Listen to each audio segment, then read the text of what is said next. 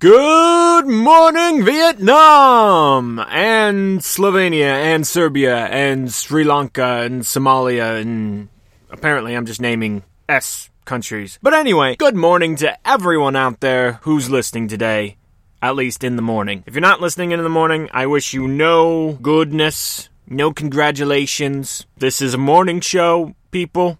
I bet you didn't know that, neither did I, but now that I'm saying it, it makes so much sense. So good morning to you. And if it's not morning, you should just pretend like it is, so that you can listen to this with a clean conscience. Anyway, this is 365 Honest Questions About the Bible. I'm your long-suffering host, Dante Stack. Today we are on question number 22, which is the second part of a three-part series we're doing. And the question of this series is, what if God was evil? Dun dun dun. All right, let's get into it. Here we go.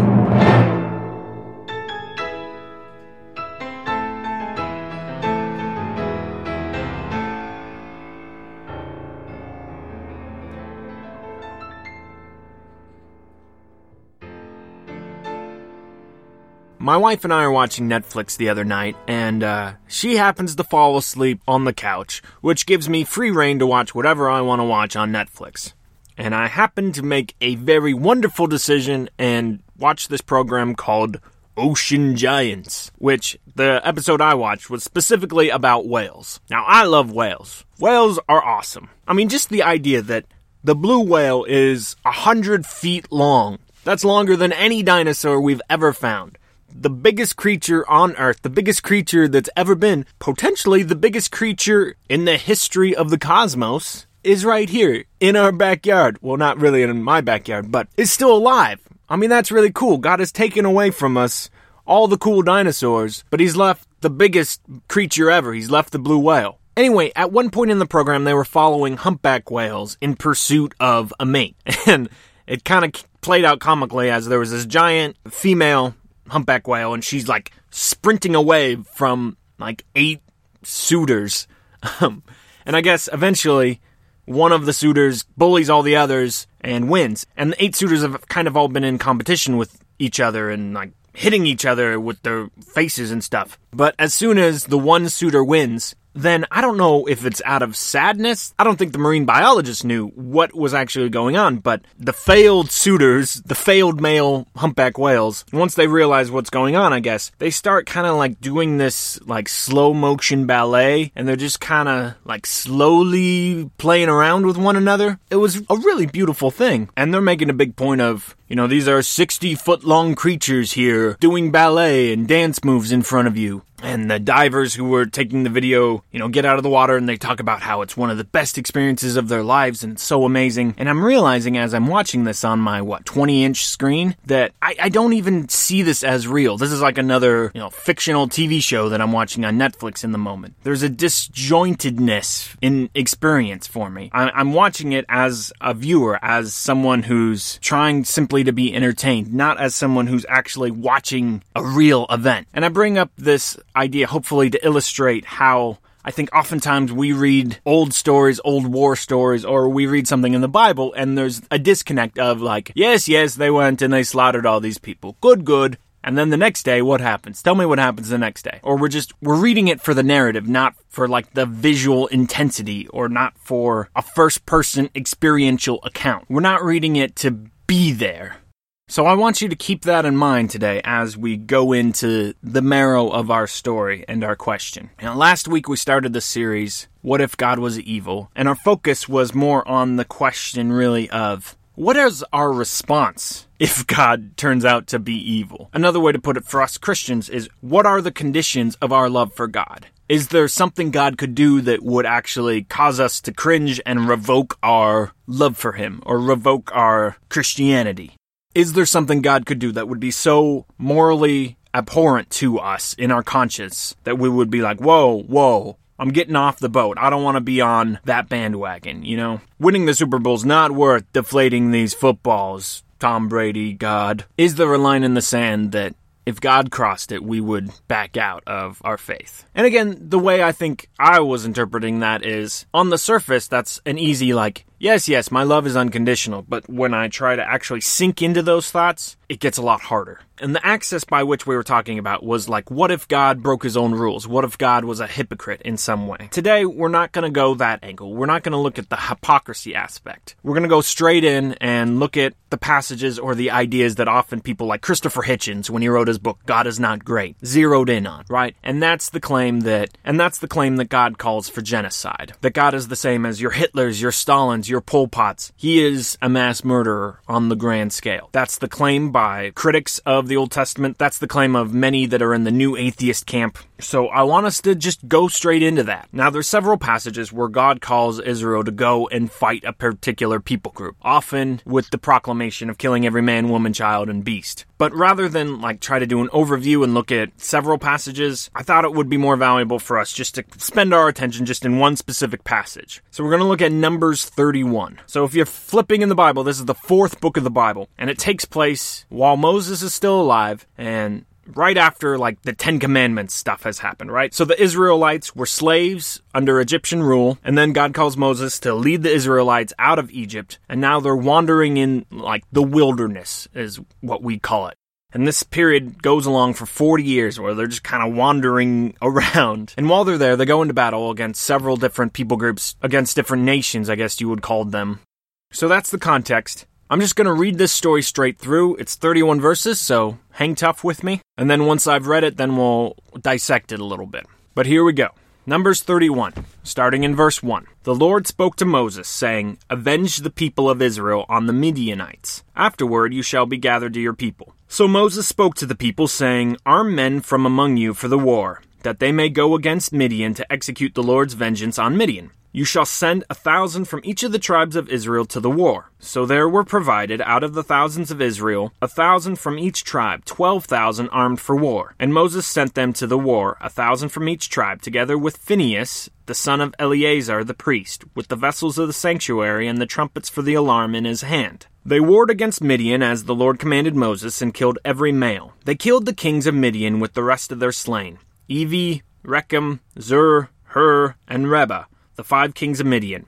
And they also killed Balaam, the son of Beor, with the sword. Okay, I gotta interrupt right there. Balaam is a super interesting character. We're not gonna talk about him today, but some other day. Keep this as a mental note for, question 42 or something like that. We will return to this mysterious Balaam figure. Moving on. And the people of Israel took captive the women of Midian and their little ones, and they took as plunder all their cattle, their flocks, and all their goods. All their cities and the places where they lived, and all their encampments they burned with fire, and took all the spoil and all the plunder, both of man and of beast. Then they brought the captives and the plunder and the spoil to Moses, and to Eleazar the priest, and to the congregation of the people of Israel, at the camp on the plains of Moab by the Jordan at Jericho. Moses and Eleazar the priest and all the chiefs of the congregation went to meet them outside the camp. And Moses was angry with the officers of the army, the commanders of thousands and the commanders of hundreds, who had come from service in the war. Moses said to them, Have you let all the women live? Behold, these, on Balaam's advice, caused the people of Israel to act treacherously against the Lord in the incident of Peor. And so the plague came among the congregation of the Lord. Now therefore, kill every male among the little ones, and kill every woman who has known man by lying with him. But all the young girls who have not known man by lying with him keep alive for yourselves, and camp outside the camp 7 days. Whoever of you has killed any person and whoever has touched any slain, purify yourselves and your captives on the 3rd day and on the 7th day. You shall purify every garment, every article of skin, all work of goat's hair, and every article of wood. Then Eleazar the priest said to the men in the army who had gone to battle, This is the statute of the law that the Lord has commanded Moses. Only the gold, the silver, the bronze, the iron, the tin, and the lead, everything that can stand the fire, you shall pass through the fire, and it shall be clean. Nevertheless, it shall also be purified with the water for impurity. And whatever cannot stand the fire, you shall pass through the water. And you must wash your clothes on the 7th day, and you shall be clean. And afterward you may come into the camp.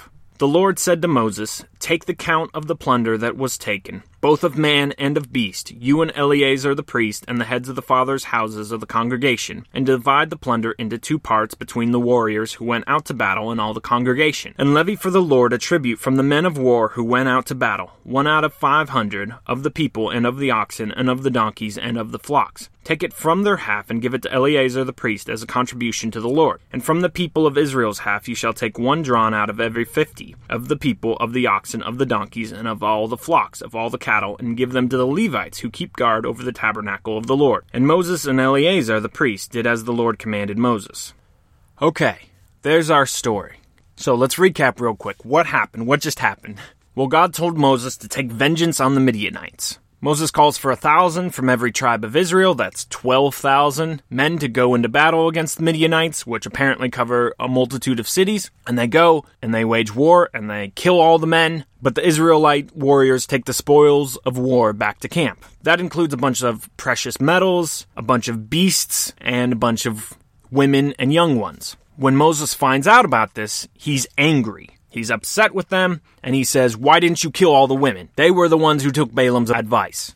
Shame on you for not killing them. Now, go through all the women, and if they've had sex before, kill them. Leave the virgins alone, and then all the children, any male child, go kill them. And then after that, there's a long discussion of how to purify yourself with all the spoil and whatnot, how to purify the precious metals, how to purify everything else, and then finally, how to divide the spoil and give to the Lord and the Lord's priestly people, the Levites, a special contribution, which includes women, by the way. That's the story. Before we go any further, we need to sit in this for a little bit. I don't want to just skim this. I don't want to just say, okay, they killed all these people. The sacking of a city in ancient history is a horrible thing. Horrible in regards to it's just eye-opening, usually, the cruelty and the extent of, generally speaking, the barbarism that takes place when you siege a city. And in here, obviously, there's a lot of looting going on. They burn everything they don't take, and then they're taking families, ripping families apart, killing the men, taking the little children away, taking the women away. And then once they take these refugees or take these captives, imagine being a soldier and being told, all right, that 3-year-old little boy, you gotta kill him. Rip him from his mother's arms, cut his head off. Did God really just say that? Take that 3-year-old boy and kill him? I mean, for one, that's horrible on the out front. Like, this 3-year-old little boy, what did he do? He's too young to have, done mortal sins, too young to have hated Israel and all of his inner parts yet. But 2, there has to be some sort of trauma for the Israelite warrior who is following orders to actually go and kill the innocent one. Go and chop his head off. Imagine what that does to your psyche. I mean, surely this guy had flashbacks, 20, 30 years down the line of that moment when he ripped the little one from the woman. You can imagine looking at his own 3-year-old son, maybe years later, and just imagining someone ripping that 3-year-old son from his wife. The pain, the anguish of that. Surely the mother was screaming at the top of her lungs. If you've ever been in those moments when you hear blood-curdling screams, it is a thing to behold. It is unworldly. It doesn't sound like it's a person anymore. It sounds, like something from the pit of hell when someone from their innermost being screams. It is a horrible thing. It's not just like one 3-year-old child. Imagine this, 1,000 times over. And then furthermore, this inspection of, who's a virgin, who's not a virgin, I'm sure that wasn't done with the most tact. And then, of course, these are warriors, and in ancient history, sacking a town generally meant you're also going and you're pillaging and you're raping, literally raping. So how many of these Midianite women were virgins before the day, but were raped when Israel plundered the towns? I don't know. The book doesn't obviously specify if that actually happened, but if human nature can be applied in this situation, if the Israelites were acting as every other human has in history when they sack and pillage a city, then that most certainly occurred. Okay. Whew. So that's what happened, right? And as far as I can deduce, if you look at this passage, there's, 4 things that you might say are real problems. There are 4 problems that one could, point their finger at God in this situation. Problem number 1. This was wholesale genocide. This was take out a bunch of people. It doesn't matter if the individual is guilty or not. It's collectivism. It's everyone dies. Everyone suffers for the crimes of Midian in the past. 2. There's obvious pillaging, sacking, looting, and I think we can pretty much infer raping going on here.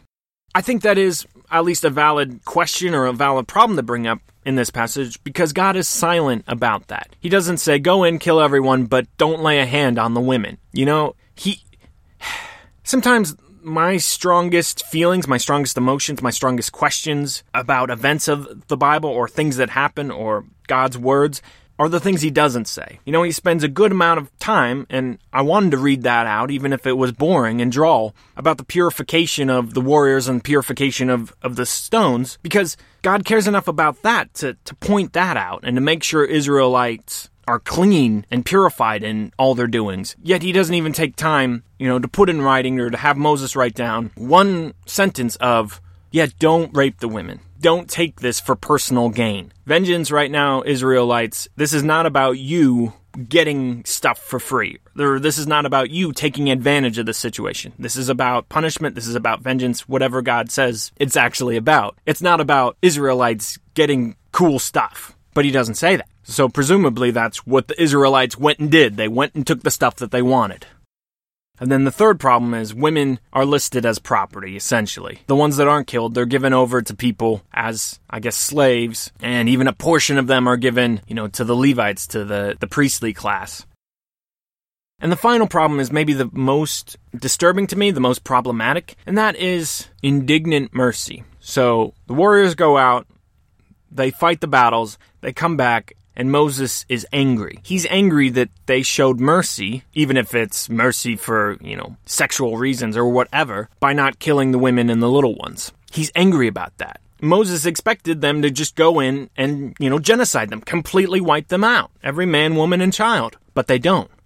And Moses is angry. They didn't do what he expected, but then the call after that moment is not to go and fix what they didn't do, Moses doesn't say, all right, I told you to go kill everyone. You didn't kill everyone. So finish the job and go kill everyone. Now he's saying, okay, the virgin girls, I guess they're useful for us, We can spare them. Don't kill them. I guess if you're looking at, the ends, that's good, right? Less people die. But the reasoning behind it is weird.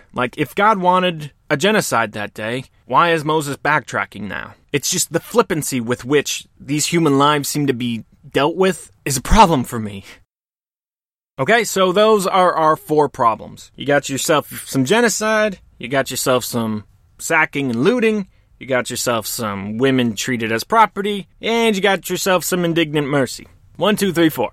Now, I'd be bereft to say that there are not some explanations for this. So on the call that this is genocide, well, maybe not exactly, right? Numerous times in the passages, Israelites are called as going to war. And God doesn't, at least in this passage, specifically say, we are taking out the line of Midianites now and forever, amen, because Midianites, have a cleft palate or something like that. It doesn't necessarily seem to be a wholesale race issue. Another thing about this, especially if we look at it as punishment or as an extended aspect of war, I remember a few years back, I happened to catch the O.J. Simpson trial. Not the famous one, but the later one in Las Vegas, where he was accused and ultimately sentenced for, I believe, stealing, and maybe there was some battery as well. I happened to catch it when O.J. Simpson was taking the stand, and he was giving this long statement, and he went and he talked about, how he did all these good things, and he helped raise the child of the accused, and he's been there, and he's only looking out for the good, and as far as I understand, all the evidence really pointed to, O.J., you did it again, buddy. You really did do this horrible deed. But as he was giving his testimony, his statement, he played it out with such passion and charisma, I was falling for him. And I felt like, I don't want OJ to go to jail. Look at his words. Look at his expression. He's repentant even if he did it. Let's have mercy on him. And it reminded me too that in the moment when you're, the judge or you're convicting someone or you're casting judgment on them, that's not necessarily the time to have mercy on them. O.J. Simpson needed to go to jail for the crimes he committed. And despite his best efforts at sounding charismatic and winning me over, he needed to go to jail. Maybe that's the situation here. Maybe the Midianites needed to be taken out. Moving on to the second problem that potentially has an explanation. I was talking about the sacking, the looting, and the raping. Well, we just don't know if the Israelites did this very cordially or not. Maybe they did. Maybe God had trained them each in their own hearts to do this very systematically and not take it for personal gain, but do it in a gentlemanly fashion and not actually go and rape the women and do horrible things to everybody while you're, taking siege to these towns. We simply cannot draw the conclusion that 100% happened, that evil happened while they were taking down these cities. Thirdly, women as property. Well, yes, it's hard. I'd be hard-pressed to explain that one out. However, I will say that there's also a cultural aspect to this of they're captives, they're taken in as slaves, because that's what you did in that time period when you overpowered a people, when you took them over. That people group, that nation became slaves to your nation. So it's not necessarily a gender thing, even though it's obviously a gender thing that the women are the ones who are still alive. And then fourthly, the indignant mercy aspect. Well, that might not necessarily fall on God. That could have just been Moses having the mercy and looking at the women and deciding he wanted those women alive, or bowing to the officers and the warriors who wanted to marry these women and have them for themselves. That's not necessarily God doing that. Now, I give these explanations, and I'm not giving them as a way to, or I'm not giving these to you to try to explain away this story or convince you that everything that happened in Numbers 31 was kosher and fine and everything's okay. I just did it because I felt like a lot of people out there will try to give responses to all these things, and we need to at least briefly go over them so that my next statement would have a little more power. And of course, being what this show is, it's a question, not really a statement. And that question is, does God have to have a good reason to do the things he does? Does he? We mentioned last week, I'll mention it again this week. Romans chapter 9 talks about how God says he's the potter. He's the one who created all of us. He made us all, out of clay, figuratively, if not literally. And so he takes responsibility. He takes the privilege of crushing that clay to remold it or letting it be. Midianites are clay in God's hand. And for whatever reason, God took all that clay and bound it together in a little ball again. But for you, for wherever you are in your faith, your belief, or your disbelief, do you feel like God needs to answer for the things he's done? And whatever answer you would give to that question, actually, let me just sit there for a moment. Answer that question right now, in your heart. Answer it. Does God have to have a good reason for the things he does? Does God have to have a good reason for genocide? Does God have to have a good reason for allowing rape to take place in Numbers 31 on the Midianite women? Does God have to have a good reason for treating women as property in Numbers 31?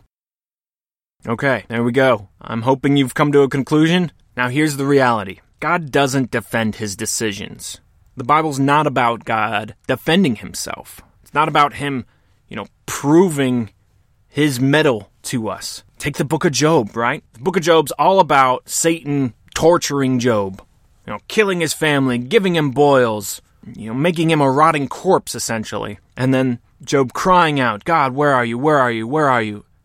Even Job crying out, I want to go on trial. Put me on trial, and then you'll see how righteous I am, and so I shouldn't deserve this, God. Just speak to me, God. Speak to me, God. Explain what's going on, God. And then God finally shows up. And it would be simple, since we know it at the beginning of the book, that all these things that have happened are actually Satan's inducing. This was, a spiritual battle or a spiritual game between God and Satan, but essentially, God was just allowing Satan to do all these miserable things. So God has an easy out talking to Job. He could just say, listen, this was the evil dude that did this.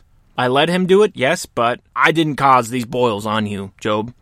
But he doesn't. He doesn't say that, not once. He doesn't even mention Satan. He just tells Job, who do you think I am? I created everything, and you're here to question me? Really? Really, Job? So whatever conclusion we make on whether God called for genocide, whether he allowed for abominable things to happen on that day as the Israelites raided those Midianite cities, whatever conclusion we make, God's not gonna dispute it with us. At least it doesn't seem like he will. He hasn't thus far. He's not answering to us. Now, here's the flip side of all that. Whether or not you believe God called for this genocide, we can't forget that he is absolutely omniscient, omnipresent, omnipowerful, all the omnis, right? He's so far beyond our understanding. It's not like, as that Israelite grabbed that 3-year-old from that crying, shouting, screaming mother, as that Israelite chopped off that 3-year-old boy's head, it's not as if God didn't know the name of that 3-year-old boy. It's not as though he didn't know the number of words that boy could speak. It's not as though God wasn't present when the little boy took his first steps. It's not as though he doesn't know the mother's name, the father's name. He knows all those things, right? Here's Jesus in Luke chapter 12. I tell you, my friends, do not fear those who kill the body, and after that have nothing more that they can do. But I warn you whom to fear. Fear him who, after he has killed, has authority to cast into hell. Yes, I tell you, fear him. Are not 5 sparrows sold for 2 pennies? And not one of them is forgotten before God. Why, even the hairs of your head are all numbered. Fear not, you are of more value than many sparrows. Jesus is saying God knows the number of hairs on our head. He also knows everything about those little sparrows that we count as near nothing. I'm sure he knows the number of ants on this earth. He knows everything. Everything. One of the other things that I noticed watching this whale documentary was how inflexible whales are. Or take dolphins. They're super intelligent cousins, right? We often say, dolphins and apes are, the smartest animals on Earth. But dolphins, they can't move much, right? They can swim through the water really quickly, but, they don't have hands. All they can really do is just kind of bend a little bit and open their mouths. It's a very limited kinesthetic life, I think. In comparison to all of our joints and all the things that our bodies can do and all the different directions we can move, dolphins can't move that much. We are like that, I think, with our view of things, right? We can only move so slightly, whereas God has this infinite, beyond understanding notion of everything. God is also, too, beyond good and evil, which makes our question, what if God was evil, all the more murky in a way. Because, of course, even if he was evil, even if that genocide that day in Midian was bad, even if we declare it, every one of us looks at it, even if we were witness that day and saw the atrocities, saw that 3-year-old boy being grabbed out of his mother's hands, even if we decide God is evil, it doesn't make him any less in charge. It doesn't take anything away from him. He's not going to relinquish the keys to the universe to us because we called him out. This week, we looked at genocide, which, as far as I consider it, isn't against God's own law, right? Like, God never said, and I shall never call you to commit genocide. Next week, we're going to look at a passage that seems hypocritical, at least on the outside. It seems like God's breaking his own rules. But as we leave today, I want to leave you with a personal question, a personal charge. First to the Christian, then to the atheist. Christian, if you were there that day, if you witnessed that 3-year-old boy 100, 1,000 times over be ripped from his mother and his head cut off, if you watched the Israelite men callously looking over all the women, checking to see if they were virgins or not, and then deciding, okay, these are not virgins, and killing them. If you saw that day Israelite men raping their new property, would your view of God change? If I put you in a transport or a time machine and you magically were there this moment, and you saw those things with your own eyes, you heard those inutterable sounds from the screams of crying mothers, would your view of God change? Atheist, no matter how this story goes, whether there's a God, whether there's an energy that's controlling everything, or whether the world just runs on clean chaos, you are never going to be able to put it on trial. We are all stuck in a game we can never truly fathom. So, my question to you, if the blue mist God that we talked about last episode, if God appears to you tomorrow and told you that everything you know or everything you hold dear, all your convictions are wrong, would you surrender to that God? If that God came and persecuted you for your beliefs, because he's all-powerful, would you surrender to him? Or would you still point your finger back at him and say, I disagree with you, even though you know everything, even though you're infinitely more powerful and more knowledgeable than me, I'm going up against you. I guess that question boils down to, what do you prize most? Your conscience or absolute power?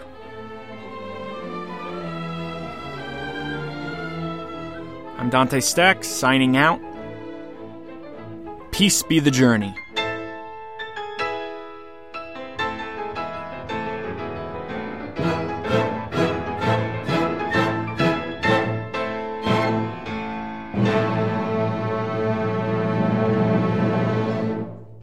"365 Honest Questions" is produced by myself, Dante Stack. Guys, you can find a whole lot more stuff on my website, dantestack.com. Go there, find other goodies. And as always, if you want free stickers for this podcast and my other podcast, Solve the World. Solve the World, by the way, is a week-by-week fictionalized story that I've made. I'm trying to imitate like the best of TV shows these days where they have a well-plotted, well-paced show that unravels a story over a season or 2 seasons or a 3-season arc. I'm trying to do that in weekly podcast form with sound effects, music, and a fully written story. So check that out. If you like stickers and you want stickers for this podcast and that podcast, all you got to do is write a review for me on iTunes. You can find instructions on how to do that on dantestack.com. Thanks, guys. See you next week.